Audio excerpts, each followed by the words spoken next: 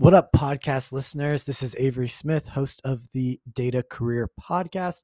I hope you guys are doing awesome. I'm coming off a great weekend spent with family and friends watching Super Bowl, watching the LA Rams beat the Cincinnati Bengals in the Super Bowl. It was really fun.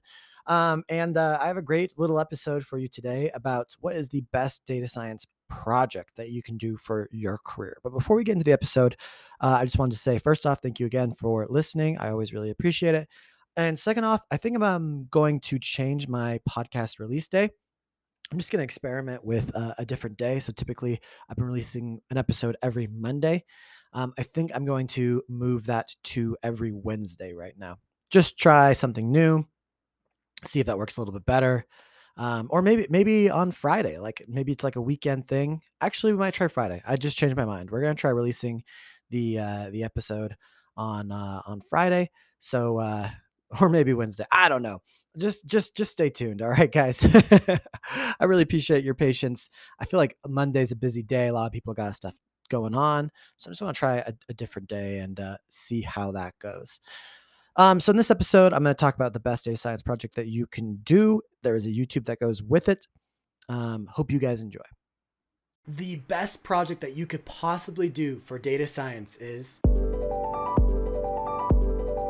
All right, everyone, welcome back. This is Avery Smith here. I'm going to break down what the best project to do for data science is, the best possible project you can possibly do. But I first need to start off by saying that is clickbait. I'm just gonna get out of the way right now. That is purely clickbait. There is no best data science project, okay? And before you stop watching or before you stop listening, give me a chance, okay? In terms of what the best project you could possibly do, it's the one that you actually finish, because there's so many unfinished projects out there.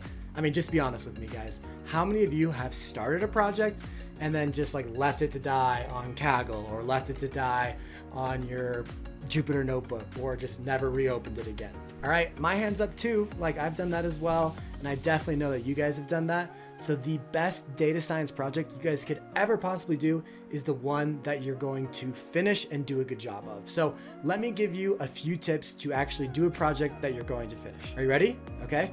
The first step is to choose a hobby, something you really enjoy, you love it. Like, for instance, I really like basketball. I'm wearing my Utah Jazz shirt right now. I really like sports. I really like to run. Those are some hobbies that I think would be interesting to me. It could be reading, it could be cooking, it could be traveling. Whatever you like to do in your free time, go ahead and select that as a hobby. And the reason we're going to do that is we're going to base our project off of that hobby. Because one of the biggest problems with projects is that you just get bored or you get discouraged, like there's no point to this.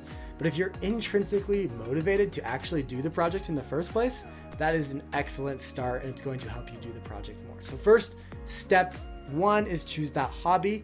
Step two is niche down a little bit more into that hobby. So for instance, if I said I like basketball, I might niche more down into the Utah Jazz. Or if I said I like traveling, I might look at a trip I took, or I might look at a specific, flights, or maybe a certain hotel branch.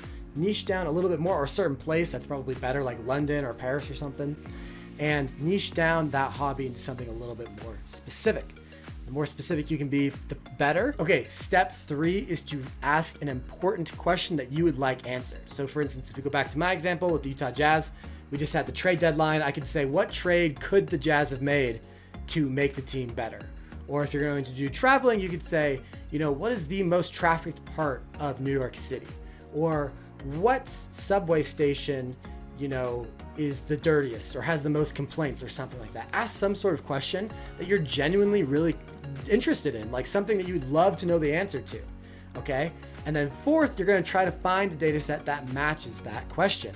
So you're gonna try to find the data. It's always easier to find data than to collect the data. So a lot of people don't know where to go to find these data sets, but definitely try these two resources. Number one is the Google Dataset search engine. It's awesome. It's just for data sets, and it gets you a lot of good, interesting data sets. And yes, Google owns it, and you can just Google it basically. And two is Kaggle.com. I love Kaggle.com for a multitude of reasons, but one of them is they have really good data sets. So definitely check out Kaggle and the Google Dataset search engine. I always have the hardest time saying that phrase. It's just like data set search Google engine. It's just too many words together. Okay, then you have the hobby, the niche of the hobby, and you asked an important question. Then you're gonna go ahead and find that data. And then fifth, once you found that data, you just go ahead and start. It doesn't matter what you're using. You could do it all in Excel. You could do it all in Google Sheets. You could do it in Tableau. You could do it in Power BI. You could do it in Python. You could do it in R. It doesn't really matter what platform you're using. You could do it in SQL. It doesn't matter what platform you're using, as long as you're coming up with business answers to that business question you asked earlier. As long as I'm trying to find the analysis of who could be the next guy for the Utah Jazz, or I'm just trying to figure out what subway station is the dirtiest, and I'm like marking down in my notes and I'm documenting what I'm doing and I'm telling a story about it. It doesn't really matter what medium you're using or even how well you do it. That's kind of a secret. It doesn't even have to be that good as long as you write a compelling story around it. And you're not focused on the data, but answering the question using the data. That's where a lot of people get tripped up. And to be honest, if your project fails, that's a success. You can say, hey, this is what I thought of. I picked a hobby, I niched it down, I found a data set, I did some data exploration, and I realized it's not possible to answer the business question I originally set out to do. That's valuable, and recruiters and employers should definitely look at that as really good experience, because there's a lot of problems that we can't actually solve, and being able to recognize, hey, I can't solve this problem is a valuable skill in and of itself. Once you've done all that analysis, you might think, okay, this is great, I'm done, I did a project, and congratulations, you totally did.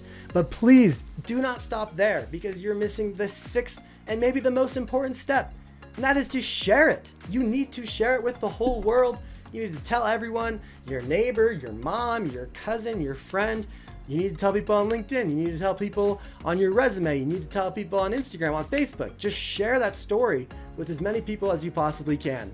And why? It's because it's a law of numbers. You never know who's going to see that and how that person might have a job opening or might know a friend who knows a friend who owns a data company and has a spot especially for you.